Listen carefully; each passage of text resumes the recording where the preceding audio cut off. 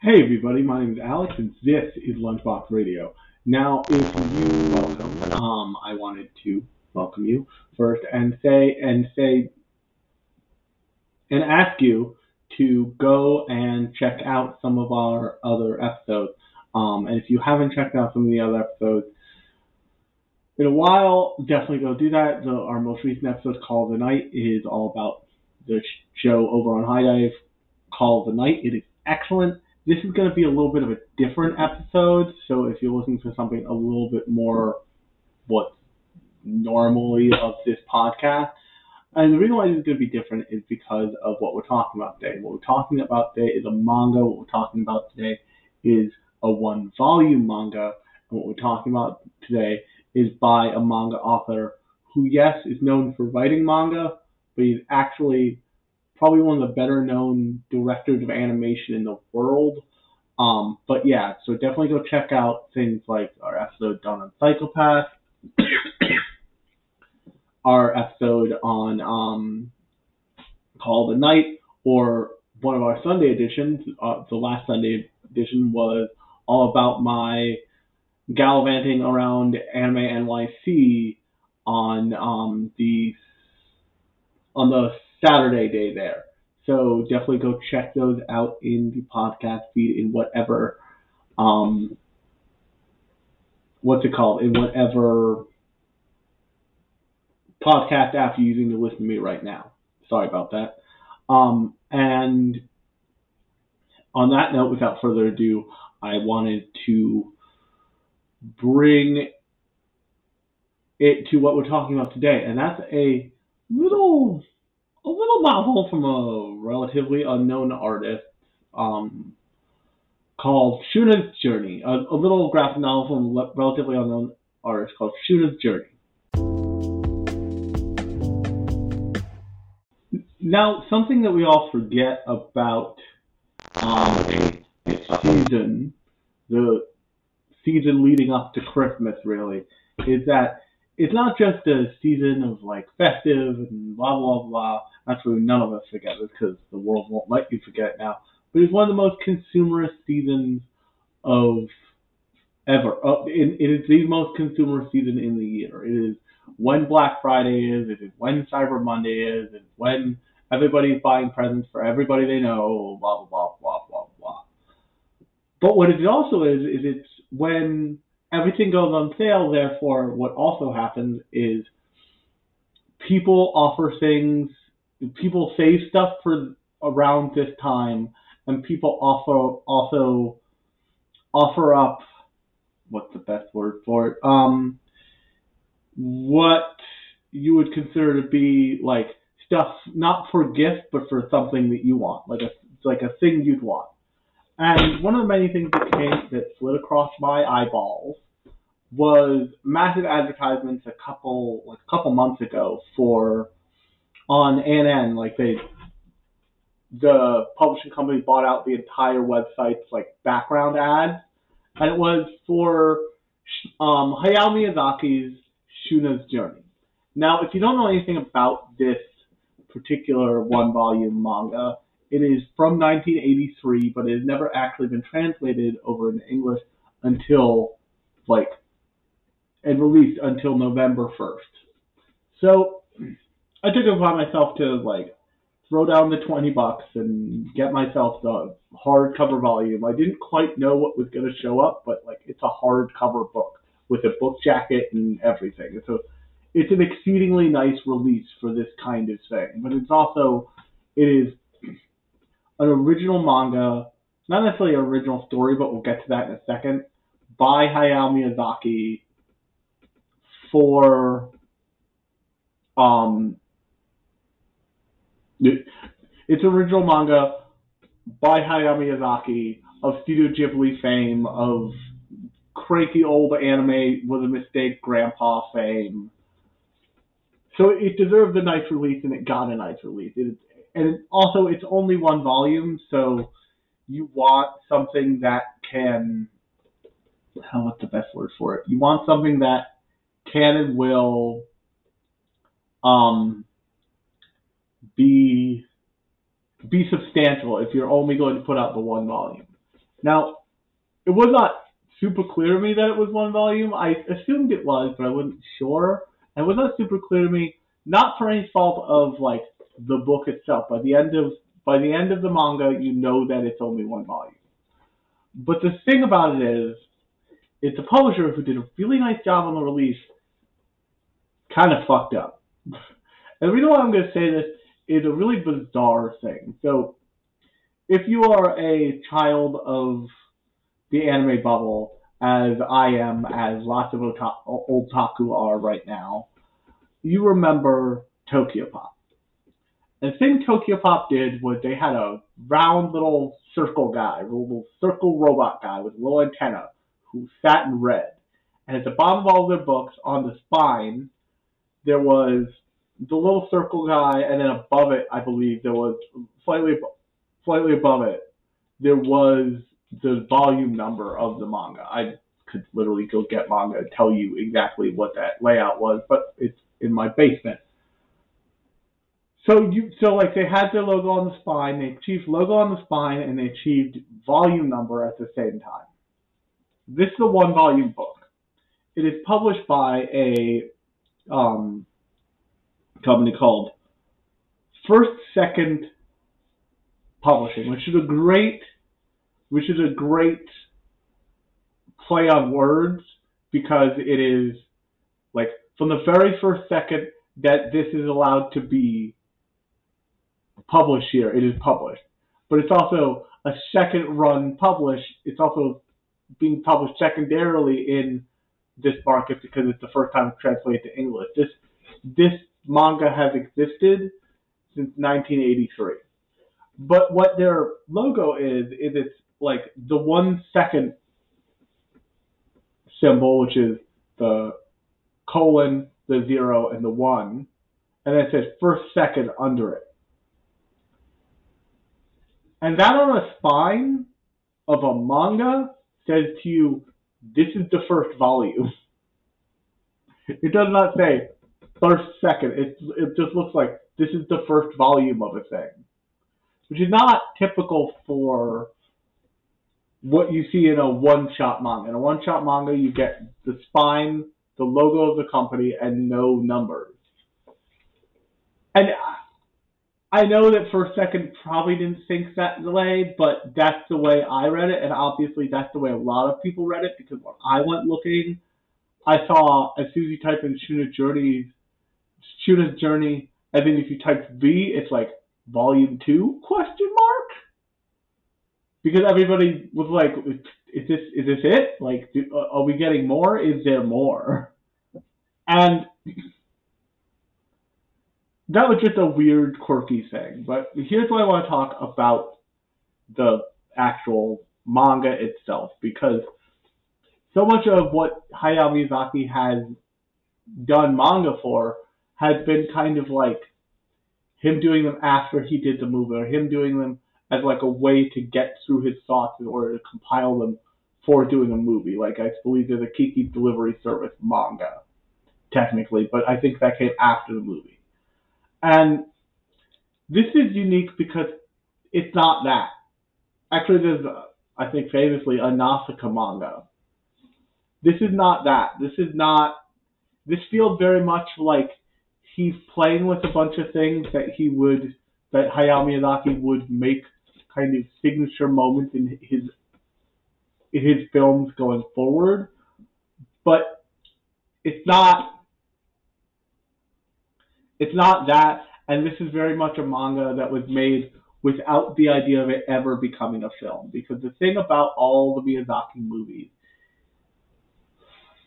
even something like Princess Mononoke, is there are touches of whimsy to those movies that don't turn evil. That at no point try to murder you. And what I mean by that is if you look at Princess Mononoke, for example, the Kodama, the forest spirits, the little jangly head guys, they never try to murder everybody. They're like an expression of sadness at one point when they're falling out of the trees because they're dying, because the forest is dying. But they aren't malicious at any point towards the towards humanity as a whole, or the main character, or any of the side characters. And so, and also there's in most Miyazaki movies, there are allusions to the suffering of man, but you don't stare it straight in the face. And both of those things I just mentioned are super present in this manga. You will see, Hayao Miyazaki having thoughts about things that he doesn't have thoughts about out loud or quite as clearly in his in the films that he's created, because, and I've talked about this a little bit before, but every time you add more participation to a medium, you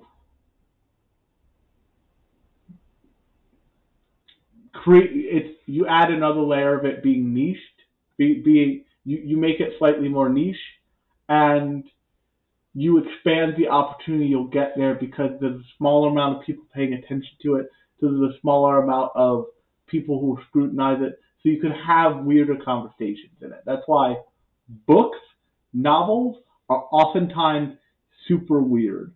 And that's why you see a lot of stuff in anime adapted from light novels. It's because they're like one of the last frontiers, because tons of people read them, but also that story, if it's simplified and shifted a little bit, can go way wider and hit a wider audience if you create that story as an animation. So if you look at something like, say, Durara originally was light novels. So you had to do all the visual work that Durara the series does for you in your head. And they can describe as much as they want, and I'm sure they did, but there's still some interpretation there. Once Durara was made, they made hard choices. And one of the funniest things I've heard lately is about video game, is about anime adaptations of video games. And somebody was talking about Cyberpunk Edge Runners and how much that show is not that video game.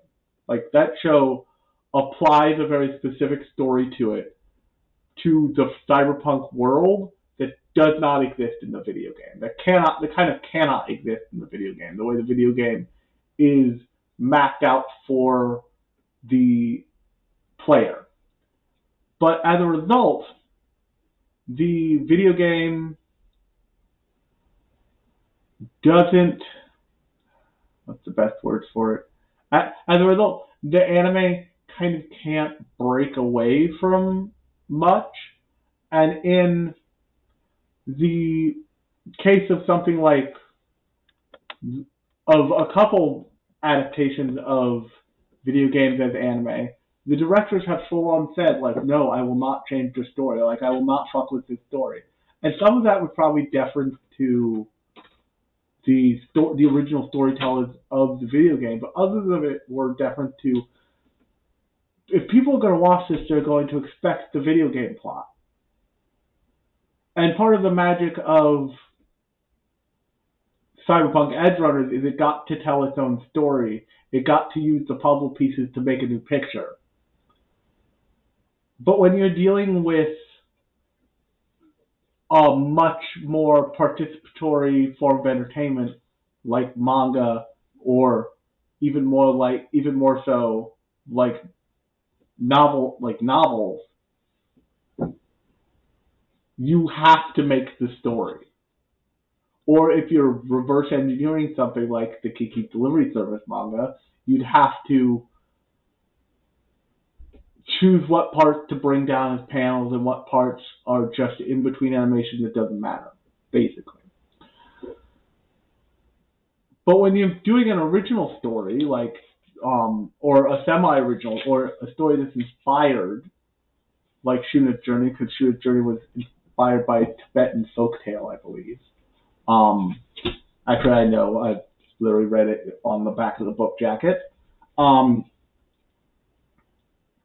you have a lot of room for interpretation, and in Shuna's Journey, like I said before, you see Miyazaki taking a lot of cues from taking a lot of cues to, towards what he would make in the future in things like Princess Mononoke, in things like um in what's it called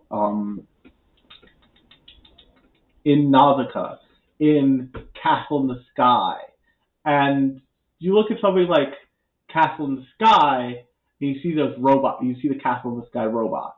You see something like that in this story. And so this story follows a character named Shun, who is a prince of a kingdom in a valley, and this kingdom is in its waning days. And I think the kingdom is in its waning days in the same way that the kingdom is in its waning days in for Ashitaka in um, the beginning of Princess Mononoke. And indeed, by the end of Shuna's Journey, like the end of Princess Mononoke, Shun does not go back to his people. The same way Ashitaka does not go back to his village, to like the Amishi. It's just kind of like they just kind of leave and never come back. And there's an assumption that all the people slowly died off or like dispersed or whatever. But all throughout this story in Shuna's Journey, you see Shuna encountering these villages that are already what his village is going to become, which is deserted and dead and just kind of forgotten. And you also see another thing that tells you that like this was never thought of as ever being a potential thing for a movie is there's extensive like conversation about slave trade and about deep human abuse and like fucked up human abuse.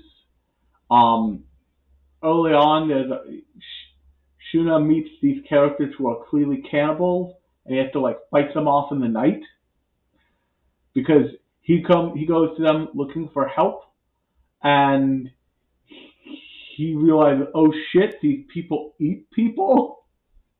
I'm gonna go, yo.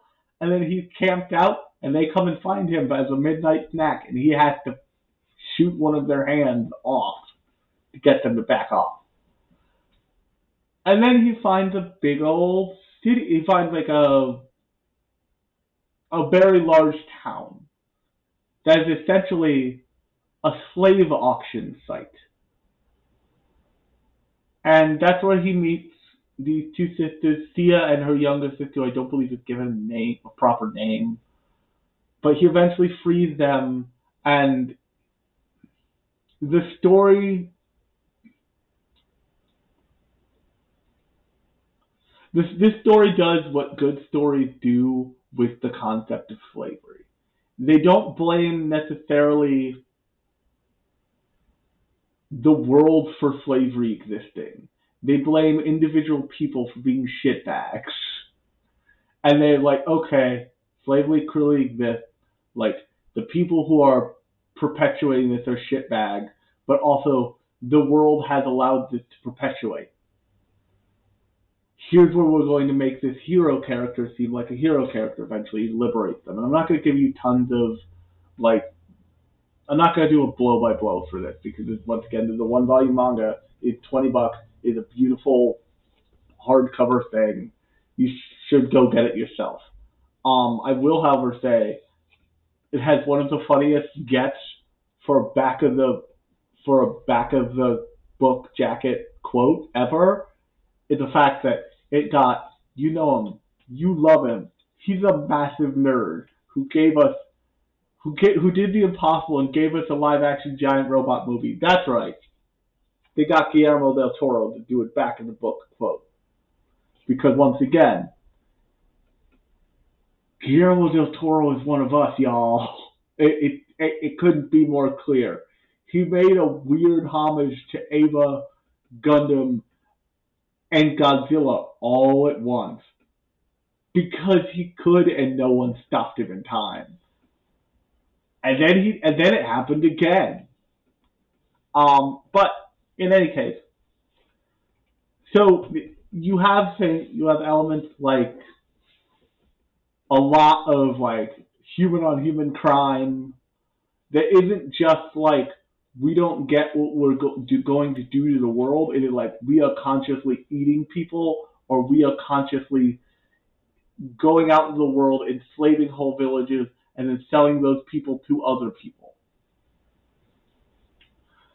And then what's also true here is the kind of like natural existential horror element to this story, but by like the last third of it, and those moments are like terrifying. They are if you realize that the forest around you, that if you found yourself in a forest and then you realize the forest around you was created by people dying where they walking into the distance, dying where they stopped, and then creatures eating them, and then crapping them out and making a forest. Because that's basically what happened. There's a scene where Shun finally gets to where his journey is taking him, where Shuna gets to where his journey is taking him, and he's in a forest. And he notices that like none of the plants, none of the creatures in this forest, none of the bugs, nothing is in any way hostile. Like he hasn't gotten a bug bite, none of this. And then he comes across this like place he's trying to find. But before he does that, he sees this giant creature. And he thinks it's one of the people he's trying to find. One of the people from a civilization that he's trying to find. And it's just lumbering through the forest. Until it stops, it falls down, and then what follows is a description and a description and visuals of basically the forest eating this giant green person alive. Just eating it alive. And that's the moment where he's like, oh, this place might be bad. And so you have this story that's adapted from a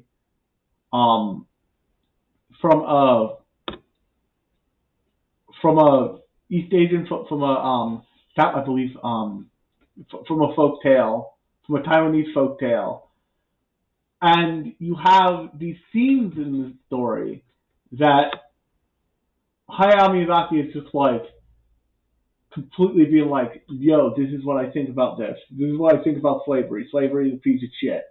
And like, you should believe so too. That will make you the hero of whatever story you're in if you are the only person to believe slavery bad. But if you've seen like I said before, if you've seen a Miyazaki movie, not even Miyazaki movie, but even a Studio Ghibli movie, they do not tend to deal with that kind of thing. You get close. You get things like the lepers in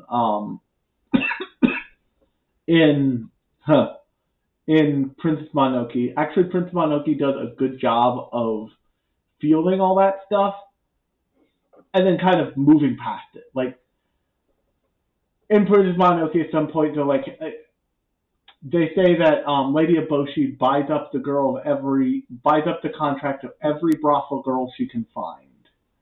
And what that basically means is Lady Eboshi has created a workforce by being kind, and this is the thing that makes Lady Eboshi a interesting character, and a, an interesting character who is not a 110% villain in that film, is she's doing something with the wealth she acquired by being an ironmonger. She's doing something with the wealth that she will get from um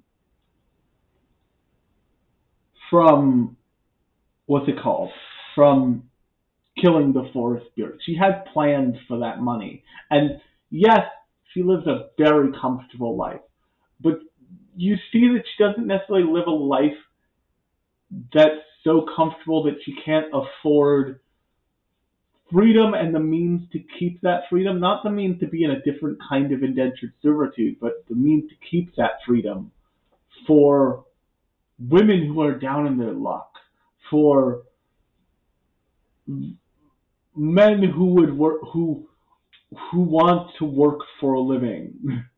She has, she is in a very real way in the center of tons of people's lives in a way that if you look at the way Ray Eboshi is portrayed, I think she's portrayed as being somebody who's doing a bad thing for a good reason.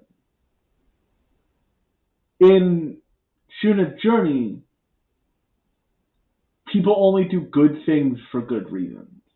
It is not a there is not that, and this probably has to do with it being an earlier work than something like Princess Mononoke.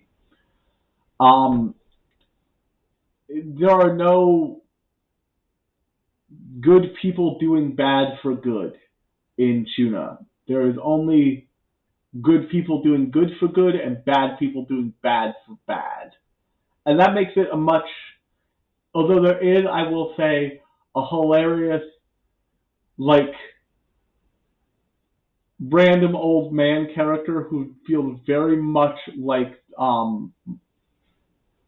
I think his name is Monkey Acid, not Monkey Acid. That's from after our last Airbender, but it's very much Billy Bob Thornton's monk character from Princess Mononoke, in that he like spends a night and a meal with Shuna, tells him kind of where he needs to go, and then Shuna leaves in the sunset while the monk like kind of peeks out like, "Oh, you're going there? Okay, cool." And but that character never comes back up. In fact, he explicitly is like, "Yeah, if you go find this place, I am not going to come with you. I will not help you. It's terrifying. No one's come back alive. Good luck, buddy." And it's a really, it's interesting. This is an interesting read for a couple reasons. An interesting read because it's an interesting predecessor to ideas that would be more perfectly fleshed out in things like Prince Mononoke, in things like Nausicaa, in things like Castle in the Sky. Like this is an appearance of the longhorned red elk named Yakul that they named Yakul in Prince Mononoke, but it is actually part of a breed of elk named Yakul in Shuna's Journey. It is a predecessor to that monk character I mentioned. It is a kind of look at a predecessor to Nausicaa from Nausicaa Valley of the Wind. It is a kind of predecessor look from the female main character of from Kiki, or the female main character of um, Castle in the Sky, or even Sophie from Howl's Moving Castle. But Shuna is very much a like archetypally a baseline for a character like Ashitaka, and seeing him work work with all those things in kind of a before they would become solidified in the films that we all know and love is really interesting. But also, what's really interesting, and once again, here he is writing a story and illustrating a story that is kind of by design not made for a screen, not some because it is something that he publishes, but that a production house would would probably not touch with a 10-foot pole, and even if it did, we wouldn't know about it. Um,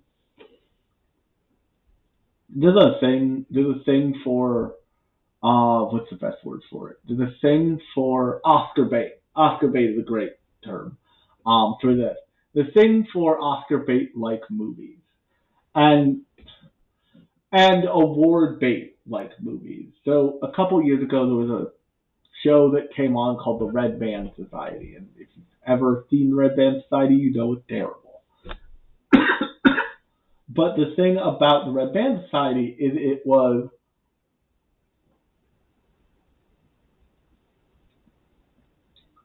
made by the creator who made Glee, made by the people who brought you Glee, and it was a story about kids with terminal cancer, kids with cancer that they would always have. And if you know anything about award bait shows, that screams award bait. So you got tons of incredible actors. You got Octavia, what's her name?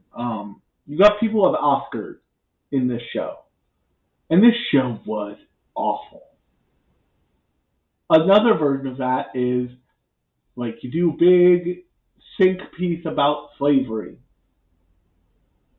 as a bid for an Oscar. 12 Years a Slave, Django. The exception is probably Django Unchained, but 12 Years a Slave was definitely like, oh, we're doing this because we want the man on the pedestal to show up and like give himself over to us. Those are very conscious. Those show those kind of like zoom in on a piece of slavery and make it human. In Shuna's journey, what they're showing is not what the slavery they're showing is not necessarily based. It's not based in race. It's not based in like an ideology. It's based in this is a not even a society, but this is a world that is on that's on its dying breath, that's on its way out. So much of the background you see of Shuna traveling is desolate, dead, desert, forgotten relics of the past, bones, death. There are not a lot of people around ever until you see he happens upon the village that's like a slave trade depot, and he finds what he's looking for there, and he asks one of the slave traders, "Where did you get this?" And he said, "Oh, the manhunters, meaning the people who enslave other people, trade with this big thing, and they get this back, and we don't know where it comes from. We get this resource back, and we don't know where it comes from." So essentially, there is a top somebody. There's a top somebody who's doing something and is giving like scraps to the rest of humanity. And in the story, they call them They call it the land of the gods, and they call them the gods. But what you come to find out is that this whole system is, by the end of the story, what you come to find out is that this whole system is like perpetuated by those gods. Those gods are are probably already on their like last legs themselves because they're using human capital to produce this precious commodity that the rest of the world is just barely surviving on. And the whole system is fucked. This this book does lays bare and has the whole conversation of what something like 12 Years a Slave is relying on an American history class to do for its viewer. So if you're taking history in America, at some point you're going to learn about slavery. No matter where the fuck you are, you're just going to learn about slavery. That used to be less true, but it is kind of impossible to get past it now, especially in the South. They may teach it way differently, but they will teach you that people were owned by other people and it was bad. And even if you don't get that, eventually the internet will tell you that, especially in America. But things are different around the world. A perfect example is something that an old friend of mine once asked me was, "Hey Alex, what's with the Nazis in Japan?" Because if you watch enough Japanese media, you notice there's like a striking amount of references to Nazi culture, to like especially Nazi uniforms and the swastika and all this other stuff. And the swastika is a flipped Buddhist symbol, so there's that. But also, and this is a key important point, it's the Buddhist symbol is called manji. It's supposed to like represent world peace. But it's so recognized as a swastika that one of the things they do when Americanizing or internationalizing a show now is if the manji appears anywhere, they yank it off because they're like, we just don't want to have this conversation for the 900th time. It's a cultural difference that we're going to let exist. That we're going to let die as soon as it gets onto a plane to leave the country. But the other reason why that stuff exists, but the big reason that you see a lot of Nazi stuff in pop culture in Japan is they didn't have the work done that a place like Germany or a place like America had done to make it clear that Nazis bad, that all of this is bad, that even the trappings of it are bad. And if you're using the trappings of it, you better you're playing with fire, you better know what the fuck you're doing. Or you better make them so goddamn evil that you can't question. So a great example of the difference even between America, where Nazis bad, Nazis evil, and Germany, we don't talk about the Nazis because it is such a deep, deep, deep evil that it's a Beetlejuice scenario where, and we've already said the name 2 times, where if we say it a 3rd time, then oops, Nazis, and we all have problems. And there's real rules and restrictions on speech around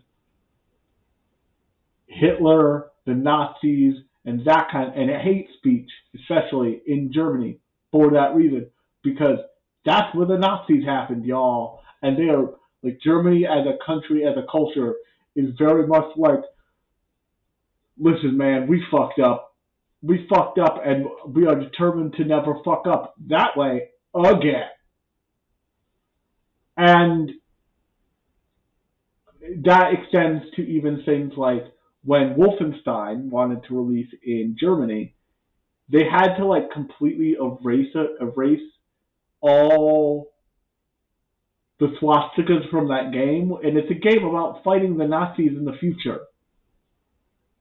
They had to do a lot of swastika removal.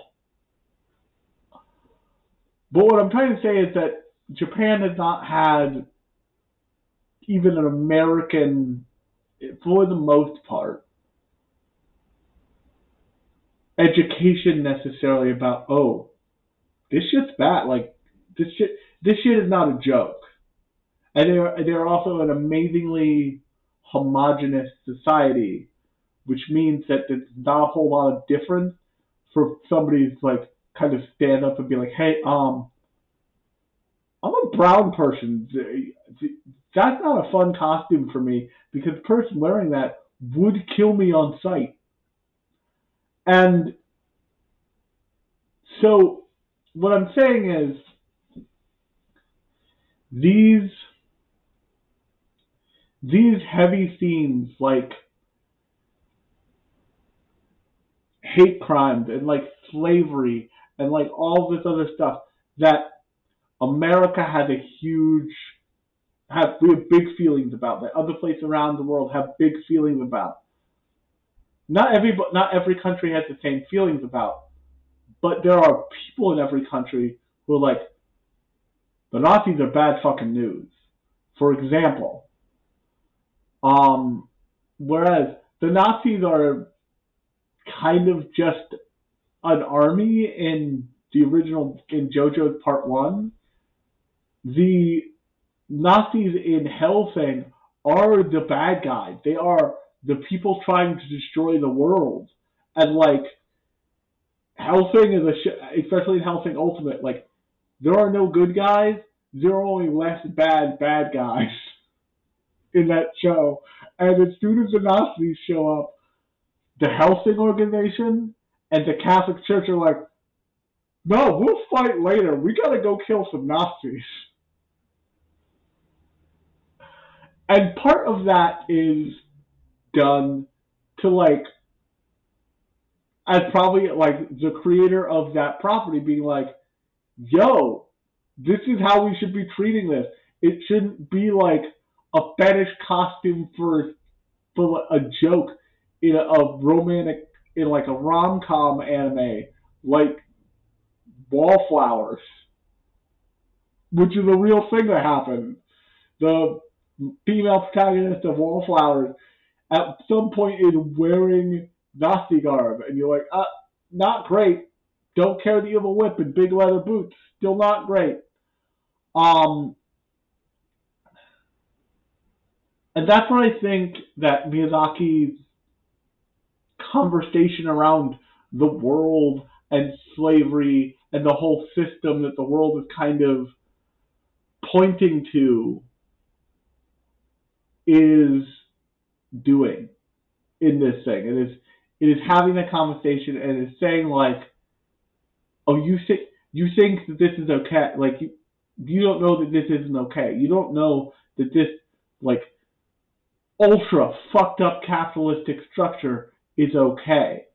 It isn't okay because you haven't had that conversation. You haven't had the like conversation of that trickle down economics doesn't work because why would you? You've only ever lived in everybody works for everybody's sake in terms of Japan. Whereas in America, we could say like we should work for everybody's sake because it would lift us all up and it would be the best thing for the country. And if I help you and you help me, we both get better. But we're also an individualist society. You can tell me to go fuck myself. That you're Reagan Republican. You think trickle down economics is perfect and does exactly what it should, and then you shut your door in your hut because your wages haven't increased since the '70s. But I think that this manga does a great job of showing that and using the like system of slavery as the main driver of what's keeping this society kind of even barely running at the edges going. And more than that, in the same way that in Battle Age Alita, Darum, the like big floating city in the sky, is just it's just casting off its trash into the abyss. And the only thing that where Alita lives is good for is entertainment when they play rollerball, because those people can die and they're not family members and it doesn't matter. But everybody else in Dalem, the floating sky heaven city, doesn't really care what happens to like Alita or anyone else. She's got to take the fight to them. But the funny thing about like a person taking a fight to the big people in the sky, like even like Matt Damon's Elysium, which is very much the same fucking thing as Battle Angel Alita, except nobody wanted to make Battle Angel Alita, but they made Elysium, and I'm sure the pissed off David Cameron's to no end. But he got Alita Battle Angel made, and it's great. But this is a version of that system. And but what the story does differently than Battle Angel is it knows that Shuna was born in a very small part of this system, the part that is dying, that will ultimately either be captured by the manhunters and then sold for their survival, or it will die off. But it shouldn't necessarily always be everyone's responsibility to go fight the big evil of the world. And I think that's something that there's something that people don't understand about, in particular, minorities. It's like, and I say this as a minority, as what I would refer to as a affirmative action superstar. I check all the boxes, except for Native American, except for Native Eskimo.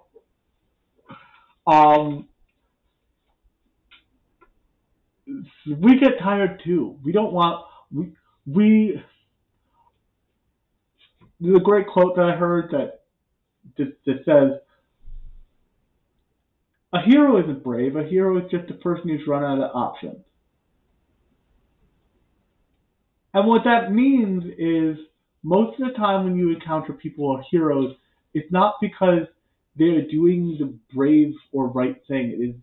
They're doing the thing that will allow them to continue to live. And when you see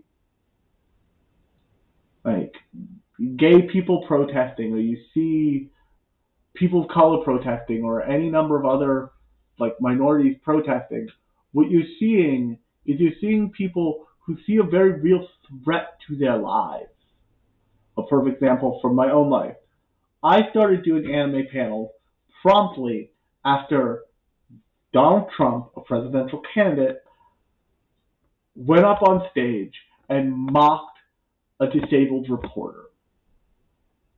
Now, the reason I did that was because I said to myself, there needs to be a disabled person in front of people presenting somewhere about disability representation, because all of a sudden this piece of shit has done what quietly everyone has agreed we do not do, and that is make fun of a guy who is probably a brilliant journalist but also has cerebral palsy. We have agreed we're not going to fuck with that. And we have agreed to make the people who fuck with it, who fuck with people who have severe degenerative diseases, like cerebral palsy, like autism, like like all kinds of mental illness. We have tried to make the people who fuck with those people, who make fun of those people, into pariahs. And when I saw that on TV, my first thought was, oh, this can't stand. This can't, like, I cannot allow this to continue. I have the ability and the, I have the ability, the talent, and the skill to create a counter to this. Because if this is allowed to echo into the world, who knows what else will fucking happen. And the that's the ethos, if you didn't know, behind the speech laws around the Nazi Party, around the Nazis in Germany, is Germany as a government recognizes this is too evil to be allowed to be a thought process that is expressed out loud, ever. This needs to only be an inside thought. We cannot police the inside of people's heads, but we can say, if you put up a sign with a swastika on it, if you put up a sign that says white power in German, if you display your allegiance to the Nazi Party, we will come find you as the government and we will punish that because it can't be allowed to exist. We cannot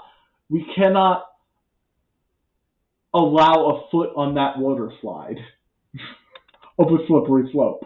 And if you look at somebody like Kanye West right now, that's why he's lost all of his business deals. It's because anti-Semitism is the thing that started a world war. And not just that, anti-Semitism is the thing that started a world war and started the attempt at an extinction of a people. And everybody could do the math. Everybody has the receipts on that. And if you're refusing to have either one of those down pat, you're part of the problem. And when somebody, and this happened to a couple heads of fashion, to a couple people in fashion. When somebody is anti-Semitic, the industry is like, well, we never heard of you. But, oh, I'm sorry, did you have a job? Guess you don't. Guess nobody will take your calls. Guess nobody will mess with you because you started reading you read the first digit of the nuclear code into the voice recognition machines. And we can't have that. But the danger of that kind of thing is you can also have the other side. You can have the side that doesn't understand what was wrong. That doesn't understand. You have the scenario that Japan finds itself in, which is Japan was a hostile Axis power. Absolutely. They bombed Pearl Harbor. Absolutely.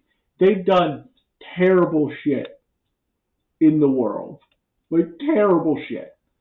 But they are also the first and only country to experience not once, but twice, the use of a nuclear weapon on it and on its people. If you want to have a fun cry time, you can go watch In This Corner of the World. You can go watch or read Barefoot Again.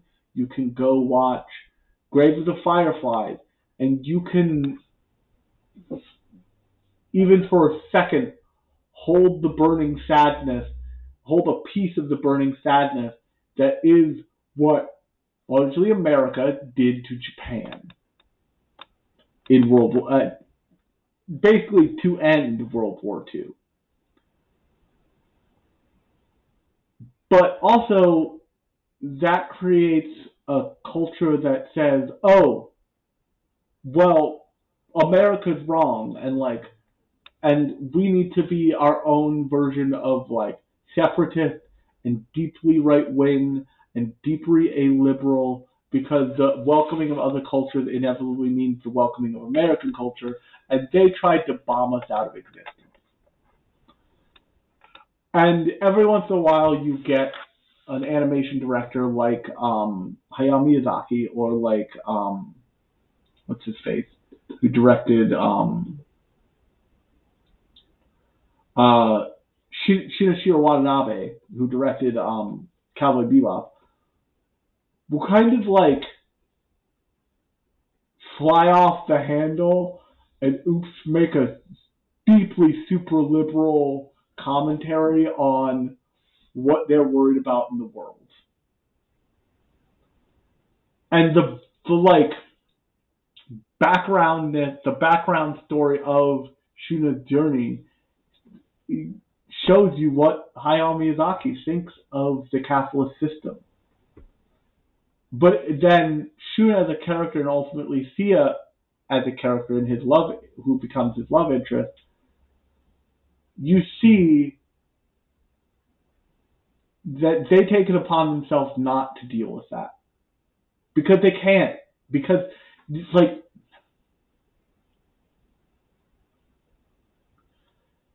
so often adults are like, "Oh, the next generation will save us. They will fix it." We're assuming, but adults, now me included, are assuming a lot there. We're assuming that the kids will survive until then. We're assuming that we won't make something so big and complicated that it will ever get fixed. And I think like we see it apparently all the time with the economy. There's just so many weird little bizarre things about it that are just fucking weird and bad. And as soon as you flip one stone over and find a bad thing, you realize you're on a riverbed. It's nothing but stones that need turning over. And a lot of them will have bad things under them. And at some point, you just put the stone down where you found it. You get up out of the riverbed, and you just take a nap. Because to stare at it is too much. And there's a great character of a like unnamed old lady in this thing towards the end, and she's just kind of cranky. She's just kind of a cranky asshole. Like when it comes to Sia's happiness, she's just also kind of cranky asshole, but she's okay with Sia being happy, and she's just like, yeah, go be happy with the guy who saved you and your sister's lives. Like, I'm depressed that you didn't find a man from this village, but you go do your thing. I shouldn't be your problem. And it's this this thing, Shuna's journey, feels such like a almost like a rough draft of what Princess Mononoke would eventually be. That it's kind of crazy, but it's also in the same way that so much of Spirited Away is about the environment, so much about um,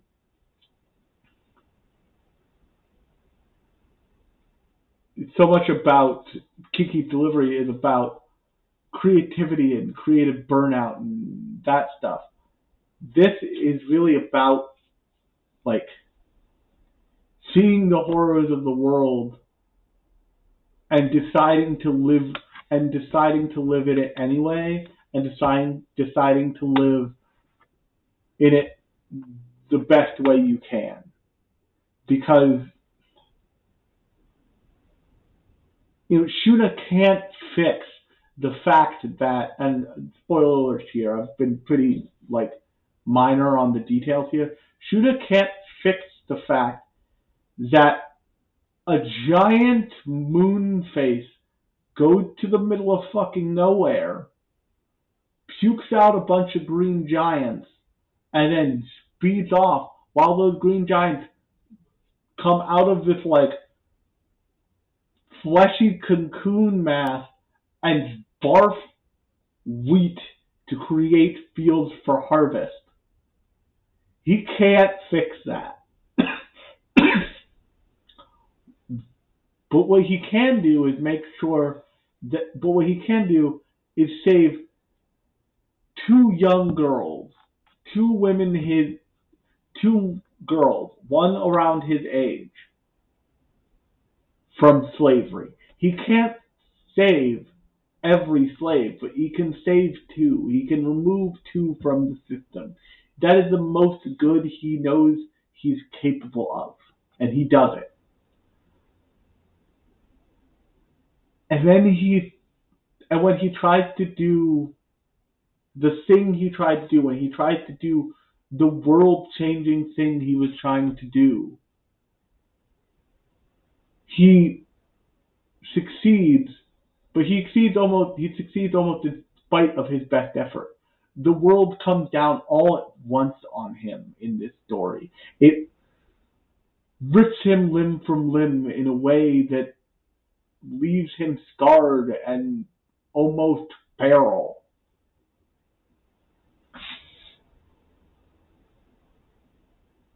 And he does succeed, but he also is very much like, I will never do this again. Like, when it comes time for the world to be saved again, I will not be the one doing the saving. And